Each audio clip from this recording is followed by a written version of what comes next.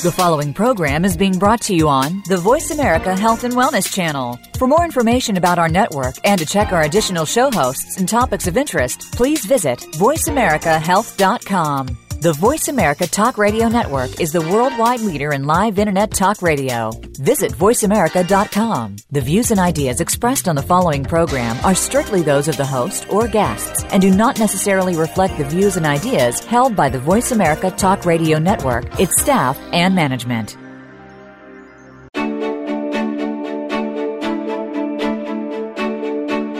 Welcome to Revolutionary Wellness Talk Radio. Your host is Rochelle McLaughlin. It's time to experience radical well-being. Learn to nourish your heart, body, and mind. Manifest your power in the present. And learn to live your life's infinite potential. Now, here's your host, Rochelle McLaughlin. Hello, everyone. Welcome back to the third part of the three-part series with Dr. Bayo Akomolafe. Bayo and I have been reflecting on the sometimes surreal and sometimes awkward experience it is to produce this talk radio show, and this kind of strangeness is exactly what Bayo suggests that we turn towards and embrace as we move into new terrain as a species deeply entangled with the non-human. And I had never really thought of it in this way before, but practicing mindfulness meditation is actually very often a queer and awkward experience. And there is a Pablo Neruda poem that's often shared during the mindfulness-based stress reduction courses that resonates with this. And I'd like to share an excerpt of it where Neruda says, "Now we will count to 12, and we will all keep still. For once on the face of the earth, let's not speak in any language. Let's stop for 1 second and not move our arms so much. It would be an exotic moment, without rush, without engines. We would all be together in a sudden strangeness." Bayo has talked about how the weird, the mangled, and the strange places hold the potential for the status quo to finally rupture, and that it may be that this in-between place that we are in right now is ripe for meaningful change to happen on a global level. And I so appreciate Bayo's perspective in that it articulates a deep honoring and an acknowledgement of where we are and where we are going to need to go to bring ourselves back home again to the more beautiful world we all know in our hearts is possible. And I'm thrilled to be here with Bayo once again today to hear about how Bayo is really walking the talk. Bayo is a living model of what it means to live an intimate life on the fringes. And having been disenchanted with the single story about wellness and being he had received via his Eurocentric clinical training, Bayo has embarked on a quest to seek out the less than obvious stories his own people have told for hundreds of years. He has met with Yoruba shaman priests who speak glowingly about the vibrancy of the non-human world, the limitations of human agency and identity, and a more holistic notion of prosperity and abundance.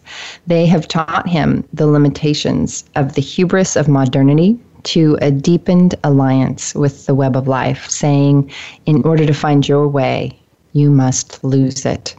So welcome back, Bayo, and thank you so much for being here with me and with us all again today on Revolutionary Wellness Talk Radio. I'm looking forward to our conversation today. Great to be back, Rochelle. Great to be back. Bayo, are we beginning to approach the, as you say, the wilds beyond our fences when we purposefully seek out these places that the Yoruba shaman priests speak about where we might lose our way, these unusual, awkward, queer places? Is this what you mean when you say that? And can you speak to the significance of this? Great. Thank you, Rochelle. I think it was Haldane. Yeah, I think maybe I've shared this quote in the course of our, conversations. Haldane said that, the world is not only queerer than we think, it's queerer than we can think. And I think this sense of a weirdness or of queerness, if you will, that the world is preposterous at heart. And by preposterous, I do not mean it's arbitrary, but that it is bursting with life at every event. It is it is complex and eventful to the ninth degree. It is this complexity that we're coming to understand, which many indigenous traditions across the world, including mine, the Yoruba people in Western Nigeria, have always been in touch with. The idea that the world is basically an invitation. It's not just a linear path from here to there. If I could speak of it in terms of the epochs that we're transcending, there was a point in time when we were enamored by an objective reality that was outside of interpretation, so to speak. A world that was dead and was just waiting for us to animate it with our discussions. That was the dream of modernity. And then postmodernism came into the picture as a rejection of modernity, insisting that our stories are what give the world, its meaning, so to speak. So you can imagine a dichotomy. The lingual or the linguistic trumps the material. Matter doesn't matter, basically. The world is only an exemplification of the stories we tell. So we might as well just forget the material. But that also is fraught with problems. And now we're coming to a very difficult place. And it's very difficult to embrace because we're learning how to embrace the stories and the material at the same time. And I think this makes for a whole lot of fun and trouble. It invites a whole lot of weirdness into the picture. But one of the ways that I think I'm personally exploring that is in learning to see the natural world as agentic. And what that means in normal parlance is learning to see it as vibrant, as vital, as capable of making proposals. So we are not the ones, trying to get someplace. The way is just as important as the destination.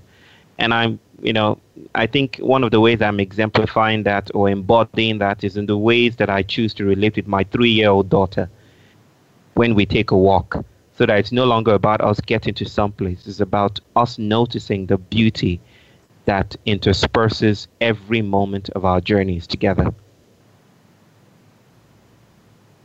It's really beautiful. Bayo, I'm captivated, and you're speaking to this just now, but I'm captivated by your description of, living in these wilds beyond our fences, or living on the fringes, as you say, as an intimate experience. And it sounds very intimate in just how you're speaking to this, but can you say some more about you and your wife EJ's experience of living on the fringes as being intimate? How is this so? I would, first of all, like to just address the notion of the fringes. So it's popular, in today's, especially by New Age obscurantism, to think of the world as a dichotomy between the center and the edges, if you will. And then it's come into popular talk to speak about dropping off the grid and divesting ourselves from every form of power that operates at the center. And so we embrace the idea that we are, it kind of packs in it the legacy or the search for purity. Like, oh, that has nothing to do with me. I'm off Facebook. I'm off this. I'm off that. So I'm living off my garden. I'm doing this. I'm unschooling my child. I have nothing to do with CNN and Fox News. To some extent, that might seem like an attractive position to take until we notice that the world isn't easily or neatly categorized into edges and centers or fringes. We are, in some senses, navigating the rough terrain that comes into being when we notice that we are in some regards the enemies that we try to take out. Here's a story about the 1% and the 99% again. We are all inescapably entangled. The edges will not exist without the center, and the center cannot exist without the edges. The circumference of the circle, at the same time as it boundaries the circle, it creates a center. So, having said that, our experiment with the fringes is not an experiment in purity or search for transcendence. It's more an adventure in immersion.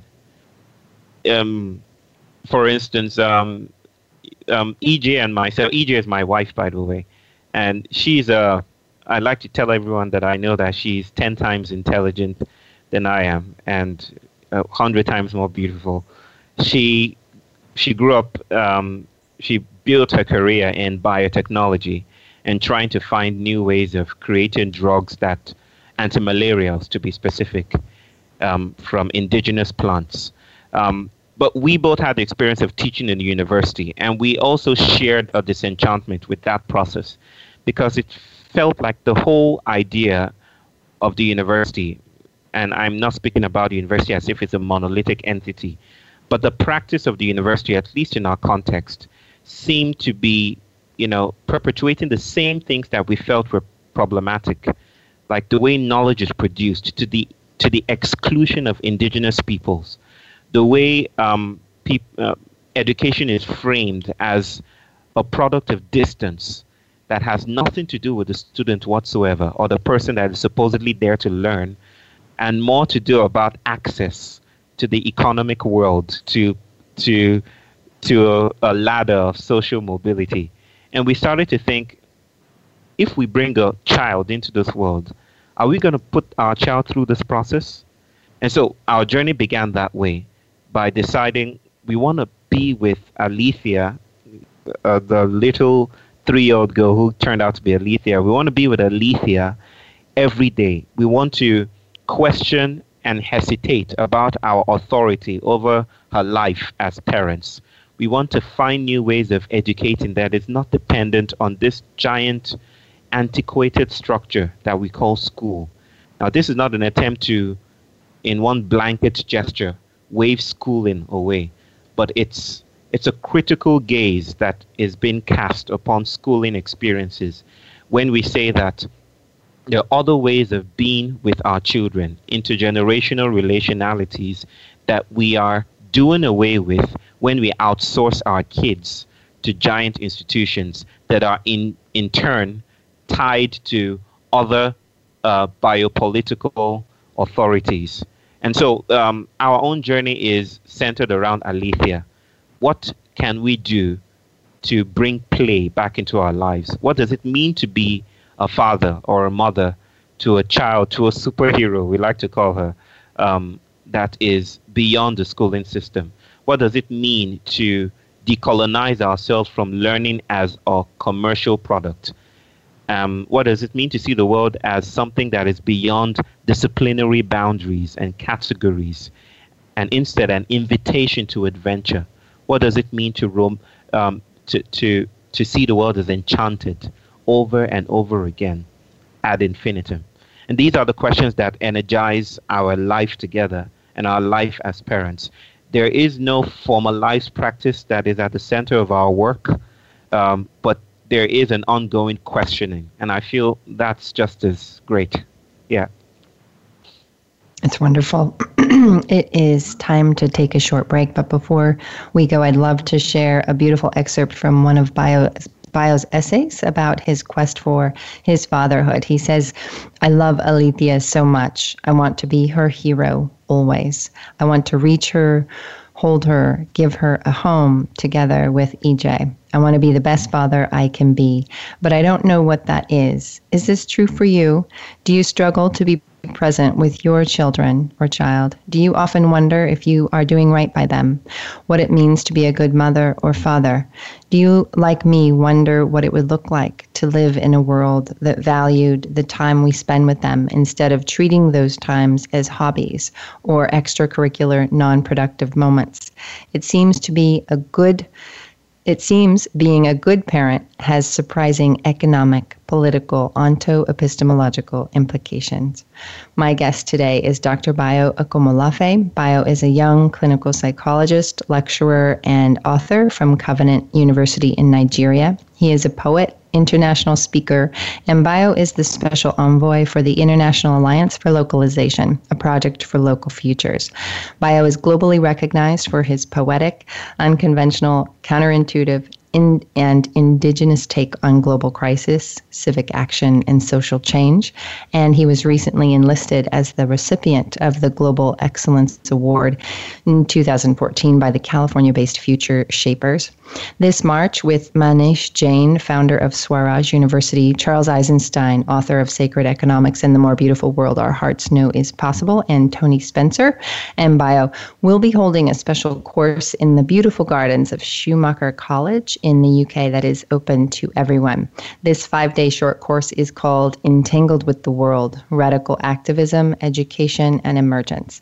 Bio is excited about it, and he shares it with you, hoping you will join a circle of friends who are learning to think about the world in different ways and who are creating practices that open us up to other spaces of power, other ways of negotiating the difficult, confusing terrain now before us.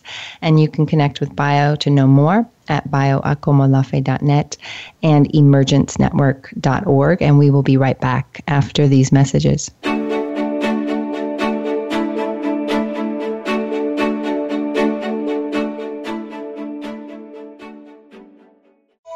Do you know that you were born to experience revolutionary wellness? Have you wondered why extraordinary physical, mental, and emotional health has eluded you? Do you know that your infinite personal power resides right here in the present moment? People all over the world are awakening to their birthright, revolutionary wellness. Subscribe today at revolutionarywellnessmagazine.com and begin your journey into the mystery. Engage with experts in topics of nourishment, wisdom, and empowerment. Develop mental clarity, live wholeheartedly, and be empowered to live an authentic life of passion and purpose.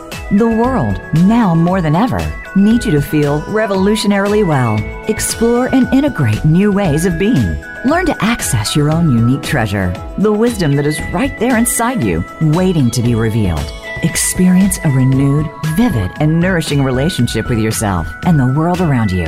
Log on and subscribe to Revolutionary Wellness Magazine today and experience the publication devoted to your journey toward extraordinary health and well-being. RevolutionaryWellnessMagazine.com.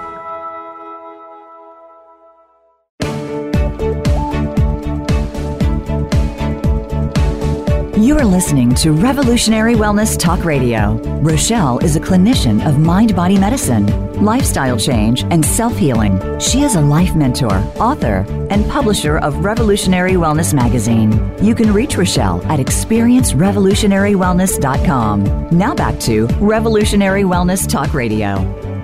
Bio's first solo book, These Wilds Beyond Our Fences, Letters to My Daughter on Humanity's Search for Home, is not about something in the ways we think of words as being representative of an independent object. This is not a book of reflections. Bio wants to write a book that is a seeking, a performative quest to trouble himself. The kind of thinking that animates this yearning to write is a dancing with, a struggling with, and a tentacular reach for, and simultaneous creation of the space between Bio and his daughter. Dr. Bio Akomolafe is widely published and cited.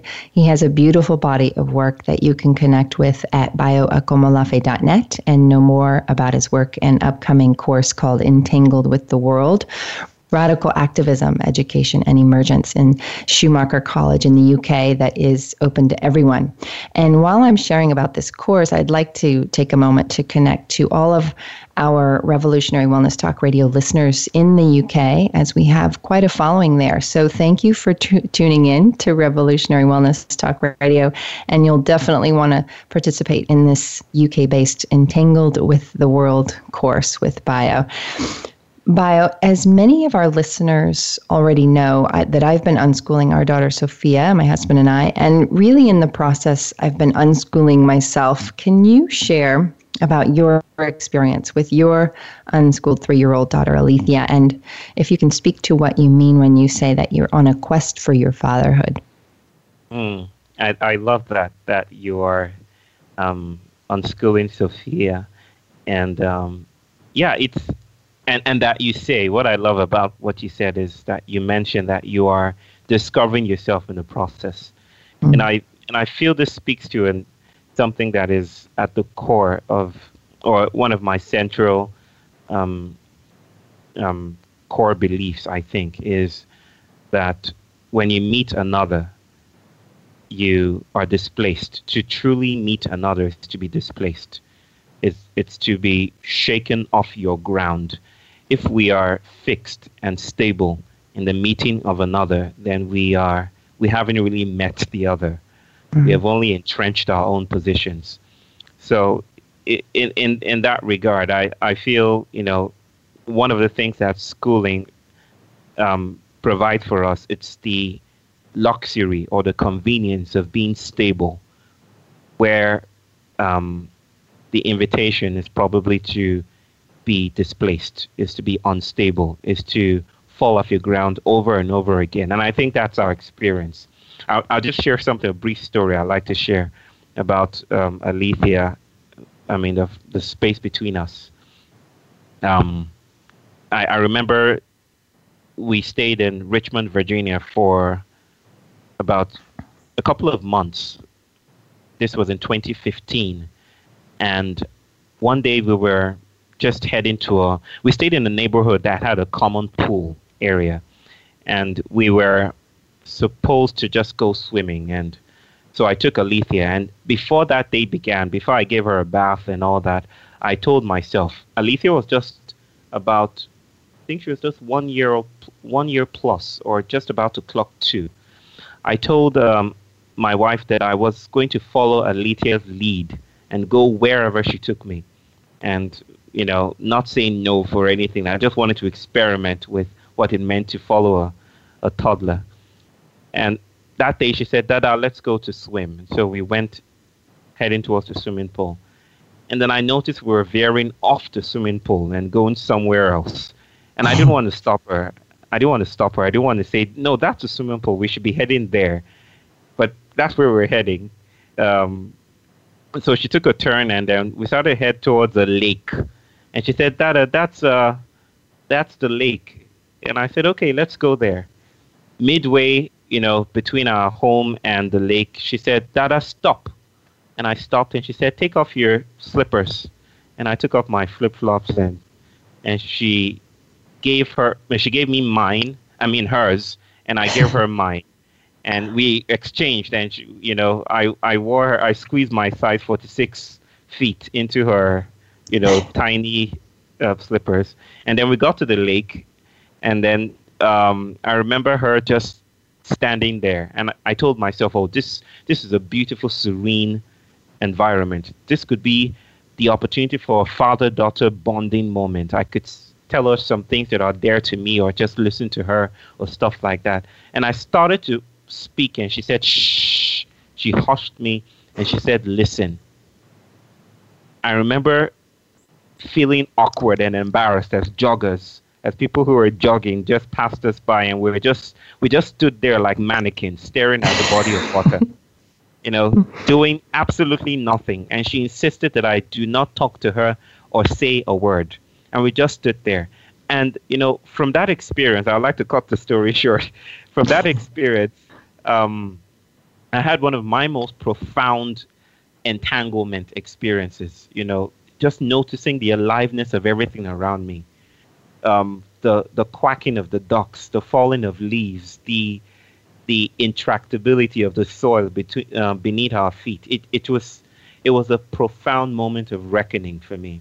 And the story proceeds to other areas, but I would just say that those are the kinds of things that happen, I feel, when we treat our children as leaders, when our children lead the way, and we don't treat them as adults in the making, but wise emanations of the planet itself. I guess that's what it means to me. Bayo, can you speak to the quest that you're on for your fatherhood? I think it's so much already in the story that you spoke to, but if you could say a little bit more about that. Yeah, it's great. I think, like I said, when I was invited to write this book and to publish it with North Atlantic, which is also California-based, this isn't really about contributing to knowledge. It's really about well, it's not about in the sense of, like you rightly said, Rochelle. It doesn't use those old tropes of aboutness. But since grammar fails me at this point in time out and words are limited, I would say it's about troubling myself. So it's easy to sit in our armchairs and paint a picture of how we see the world or how we want the world to be. But we're coming to understand, as I've said over and over again, that we need a different kind of analysis to meet the world. Ludwig Wittgenstein would proclaim that we need rough roads. We've created a situation where we're walking on ice or trying to walk on ice, and that might feel like an ideal situation, but there's no movement because there's no friction. So we need a bit of roughness. And for Wittgenstein, that roughness meant bringing in the materiality of the world, the surprisingness, if you will, of the world. So this is my search for surprise. One of the consequences of globalization is that everywhere becomes flattened, so to speak. The bumps and grooves and the surprising crevices and textures that our world is embroidered with is covered over, smoothed over by this flat plane of things. To travel to Brazil is to travel to London, is to travel to Peru, is to travel to Nigeria or to South Africa. It's almost the same thing everywhere. This tyranny of sameness is what I resist, is what I'm looking for some leeway out of. And the book, in many respects, is my quest for the textured genealogical spaces that are already implicated in my relationship with my daughter. But the way I go about it is by going out to the world, if you will, by lingering at shrubbery. I like that phrase. By leaning over at a line of ants, by exploring the ghosts, the things that are supposedly disappeared and absent, by lingering with them, by hugging monsters, by sleeping in slums like I did recently, and asking questions instead of imposing my own fixed answers and spills on people. So yeah, in many respects, this is about troubling my boundaries. It's about noticing that, as I like to say, my soul is strange and it's still waiting to be discovered. It's out there, and I haven't met it yet. The soul of my fatherhood and the relationship between me and my daughter, as irrelevant that might be to people who discuss large topics like climate change and stuff, I feel is already world consequential. It's cosmic, the relationship between me and my daughter. And I just want to explore the threads that weave that space together. Hence the book, These Wilds Beyond Our Fences. Well, I'd love to share an excerpt from another letter to your daughter where you say, EJ and I do not want Alethea growing up shriveling behind a psychological scaffolding that conditions her to think that the truth is user-friendly, that prohibits her from exploring the world unless it is safe or self-affirming, that whispers to her that she is better than others and should strive to be greater than them, that teaches her to think her own body demarcates herself and that herself is the complete ground for her actions and identity. I want her to gasp when she meets another, so that if and when she says namaste or whatever she chooses to greet with, she recognizes the incommensurability of that life. She sees an aspect of her soul she has only just begun to know, the wilds beyond her fences. Can you speak to this? Because this goes way beyond any concept or quaint notion of what we might hold of like sensing interconnectedness. It feels as though you're really talking about something much deeper. Like, I know you've used the term magic well, and I wonder if you can speak to this. Okay, let me try. I know where that quote came from, what inspired the experience, and I'm not going to dwell on that because it might take some time. Yes. It's a very powerful story. But if I could speak to that, I would say that, again, the idea of the self, this is evoking the notion of the self and our very, very entrenched ideas of and practices of self-worthiness, which dives into, one of the central tropes of this show, revolutionary wellness, the idea that what makes me me, or what makes me well, is within me. I feel that we are collectively at the boundary of a different kind of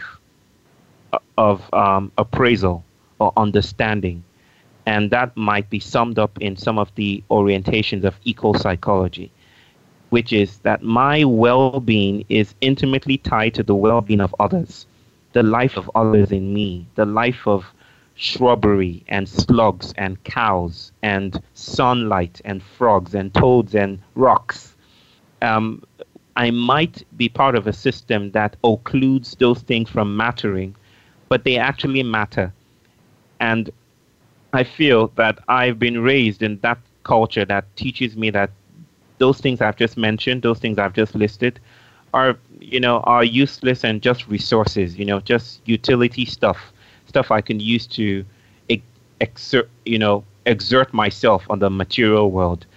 I don't want Alethea growing up in a world that pretends to be dead to her. I don't want her deriving her sense of self-worth from all her internal resources, if you will, because we're coming to understand that the boundary between the internal and the external is fuzzy. So we're potentially open to a wide stream and flow of beautiful resources that we're not in touch with at the moment because of the ways we've been subjectivized and conditioned by larger political megalithic systems. And so this is, like you say, it's about magic. And I think of magic as the dissolution of distance. I look forward to seeing a melting of those distances between us collectively and the natural world, if you will. And I think Alethea is leading the way in that respect. What we try to do is to midwife her, or to provide the arena for her to grow in a world where her sense of self is not anorexic or imprisoned behind her skin, but is part of the world in its ongoing iterativity and complexity and beauty. That's magic for me, not unicorns and rainbow clouds and stuff. What's magic is that I and the ants down in my compound right now are intimately connected in ways that I haven't even begun to understand. And I hope Alethea grows up understanding that. It is time to take a short break, but before we go, allow me to share a passage by Bayo Akomolafe from an essay called Queer Lessons with My Daughter.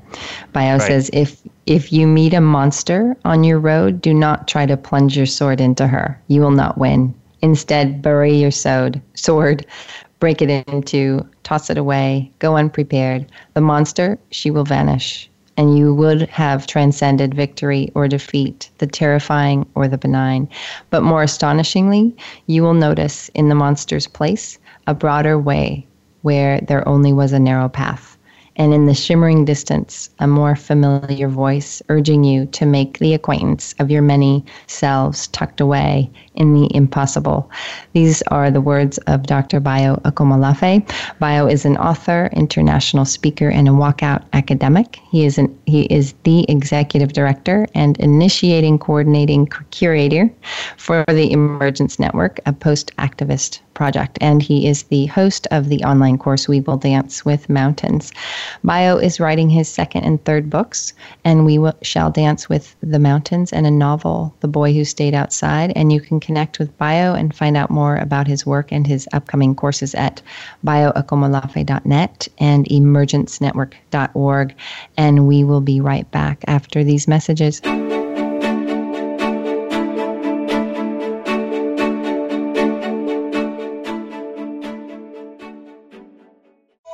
Do you know that you were born to experience revolutionary wellness? Have you wondered why extraordinary physical, mental, and emotional health has eluded you? Do you know that your infinite personal power resides right here in the present moment? People all over the world are awakening to their birthright. Revolutionary Wellness. Subscribe today at revolutionarywellnessmagazine.com and begin your journey into the mystery.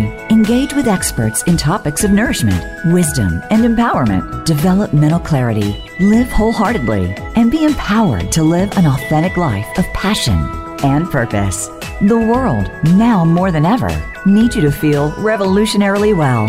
Explore and integrate new ways of being. Learn to access your own unique treasure, the wisdom that is right there inside you, waiting to be revealed. Experience a renewed, vivid, and nourishing relationship with yourself and the world around you. Log on and subscribe to Revolutionary Wellness Magazine today and experience the publication devoted to your journey toward extraordinary health and well-being. RevolutionaryWellnessMagazine.com.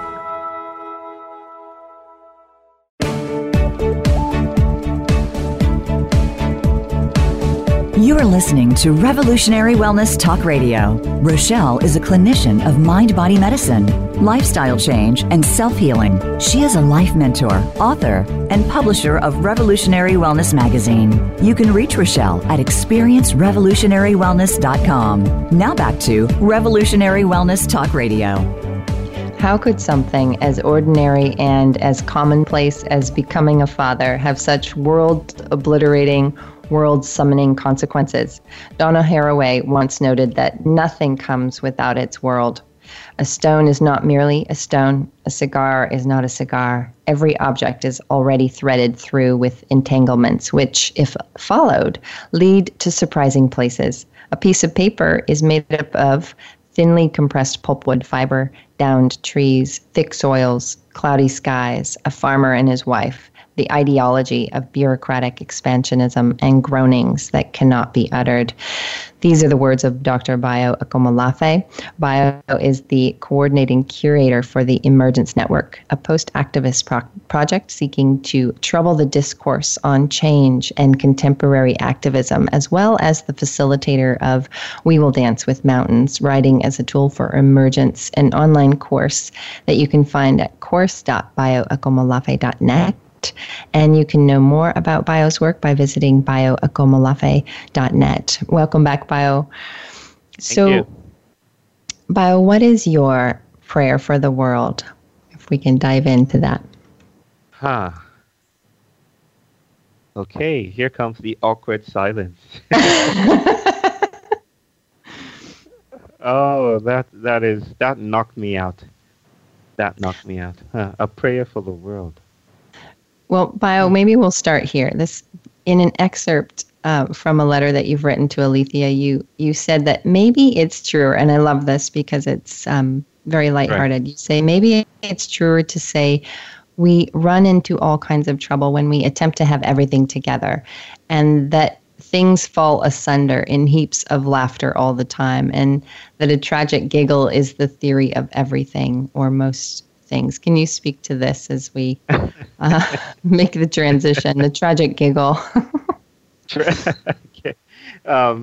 Okay, that reminds me of an encounter I had with, I would call her a mentor, even though we've only met once, but we've kept up correspondences. Her name is Karen Barad. I know, Rochelle, you're becoming acquainted with her work, and she's a very notable feminist thinker and theoretical physicist. And I remember visiting her in a home in Santa Cruz. And it's Santa Cruz, right? I'm in California. Right. Mm-hmm. Yeah. And I went to her home. She had her wife there, wonderful Fern. And I remember asking her the same question, and it's now I realize the difficulty of answering such a question. And I asked her, what if there were one thing, or how would you? Yeah, okay. Let me put it this way. I can't quite remember exactly what I said, but it was something to the tune of, "What is the most beautiful thing for you right now?" Yes, I think that's it specifically. What is the most beautiful thing for you right now? She was probably expecting me to ask her a question around quantum physics or, interaction or agential realism, and none of that came out. So she couldn't answer the question immediately. But after a while, after confessing that words escaped her, she said that, well, this moment right now is beautiful because it's connected to the heart of everything. She was playing with that same notion that every moment is eventful. Even the ordinary moments that we tend to do away with, or we tend to categorize as boring and inconsequential, are threaded through. I like the idea of something being threaded through, are stitched with things that we cannot see at the moment. And Fern, her wife, I remember her replying that I think the most beautiful thing for me now is the divine laughter, the cosmic giggle that innervates everything, the ordinary. I would just take a cue for them and piggyback on their remarkable responses and say that if I had and this is diving back to your first question, right, Rochelle, that if I were to have a prayer for the world, it'll be the same prayer that I learned when I was little in my own native country in Nigeria. May your road be rough. I don't know if I've shared that with you, Rochelle, but I know I've shared it online with a group of people before. May your road be rough seems like a curse, like I'm wishing you bad luck or that you do not arrive. But like I just said, with the metaphor of standing still and not having any movement because there is no friction. It's only with rough roads that movement happens. And it's not just that. It's not just moving from here to there. It's only with rough roads that we're shaken out of the illusion that the essence of journeys are about arriving. Sometimes journeys are there for us to stop, slow down, and listen, and just sit with the flowers by the roadside. We seem to be caught up in a world that is designed for racetracks. The way doesn't matter as much as the starting point and the finish line and the trophy matter. Maybe what I would pray for is, yes, may your road be rough. May you who listen understand that the world is much more enchanted than finish lines and starting points and trophies. May you find the grace to slow down and notice the many colors that are in between the so-called dichotomy of black and white. May you find the haunting. May you be troubled enough to notice that your boundaries are not still and that we are still in the making. Yeah, let me just stop there because I could go on. That's wonderful, Bayo. So it's interesting because my experience with mindfulness, there's so much within what you say, like just this stopping. Mindfulness meditation is really a practice of learning how to be present in the moment and to really acknowledge where we are and just honor no matter what we find. And it's such a beautiful practice and so profoundly life-changing, and as I've mentioned before on the show. And as we're slowly, it felt as though like the mindfulness practice slowly wore away at these metaphorical fences in my mind. So all the sense of separateness began to melt away, and it's still working its way. I'm sure over the course of my life it will be this way. And just the judgments, the dysfunction, any kind of sense of separateness that I had built up over the course of my life. And that it brought me to a place where it really felt like being lost, because without all that mental phenomenon that I was used to, something new was needing to be born within me. And it feels as though maybe culturally or as a society and globally, this is where we are at, that we're being called to that place of as you're mentioning, just allowing this sense of separateness to melt away, sensing into, I know Charles Eisenstein uses the words, the interbeing. Yeah. And then this something new being born. Can you speak to this something new? Because I know it's tricky because we're, in a way, it's projecting onto something, onto right. the future. But I just wondering if you have any thoughts around that.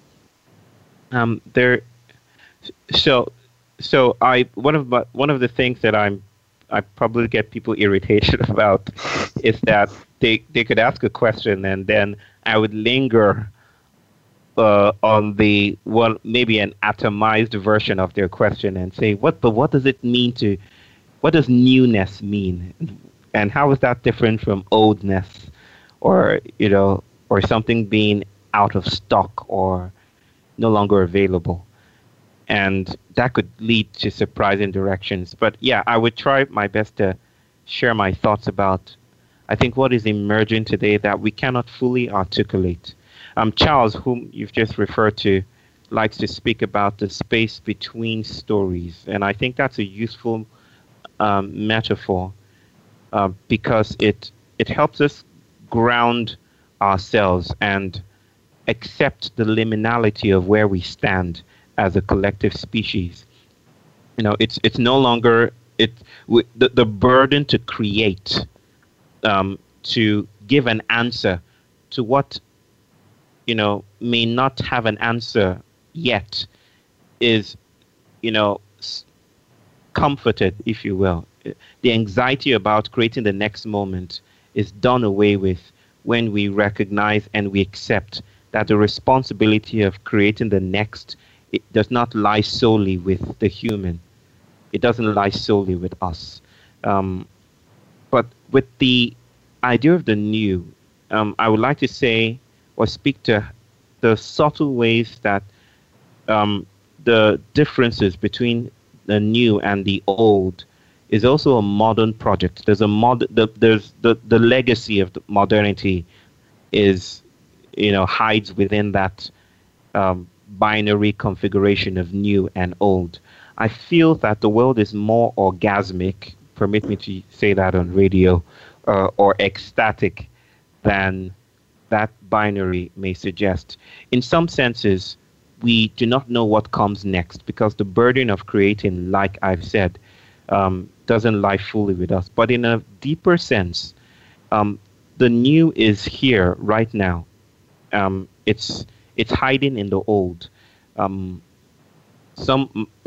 heard recently that revelation happens or disclosure happens when we meet the old in new ways, when we turn it this way and that and change our perspectival relation to that which we are trying to catch a glimpse of.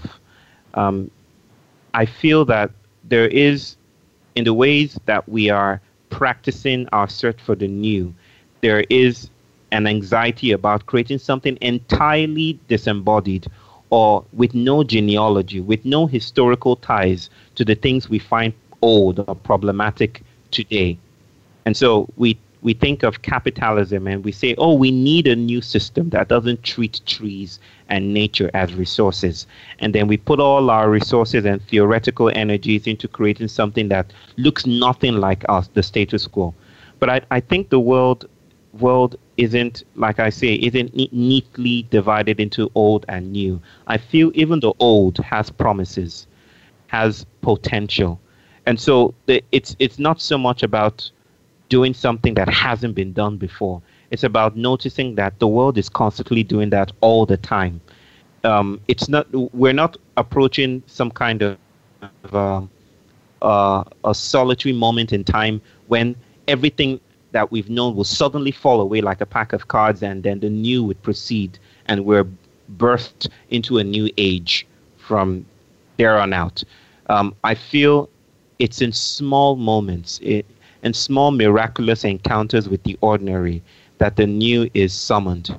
It's not so much about even creating an entirely new social structure as it is about meeting a plant in a new way or talking with the partners that we have taken with us on our journeys in new ways, in ways that we don't do before. It's about noticing the weirdness of the old and the revolutionary promise in the status quo, if you will.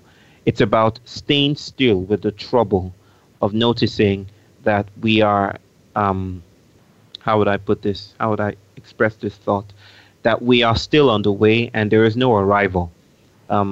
There is no final destination to settle to. There's no final settlement. There's only the ongoingness. Again, using that Karen Baradian theme, there's only an ongoingness to life itself.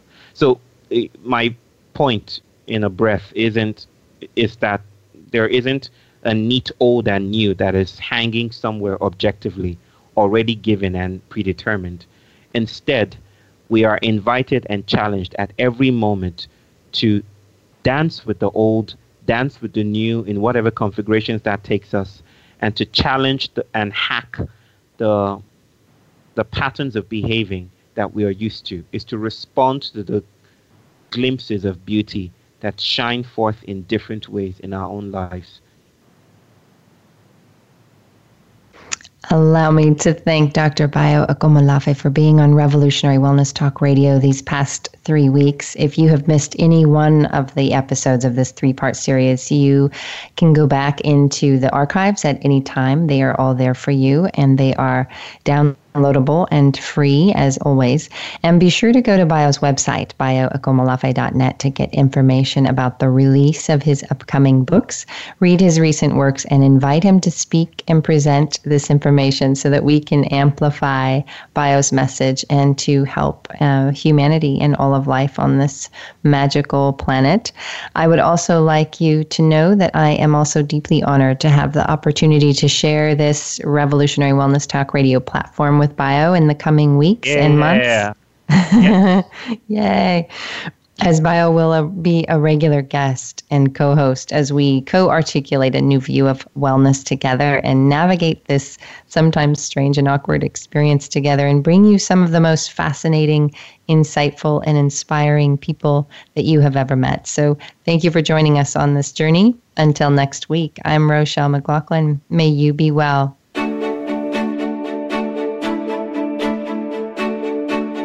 Thank you for opening your heart and mind to a new way of being, to greater degrees of self-compassion and wellness, and your experience of your own infinite potential with Revolutionary Wellness Talk Radio.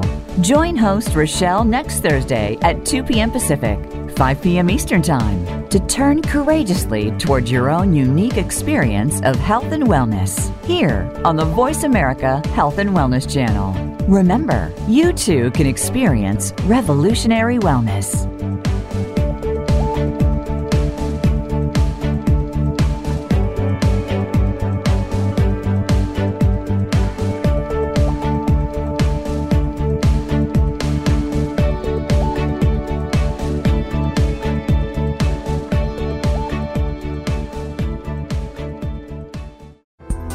Thanks again for listening to the preceding program, brought to you on the Voice America Health and Wellness Channel. For more information about our network and to check out additional show hosts and topics of interest, please visit voiceamericahealth.com.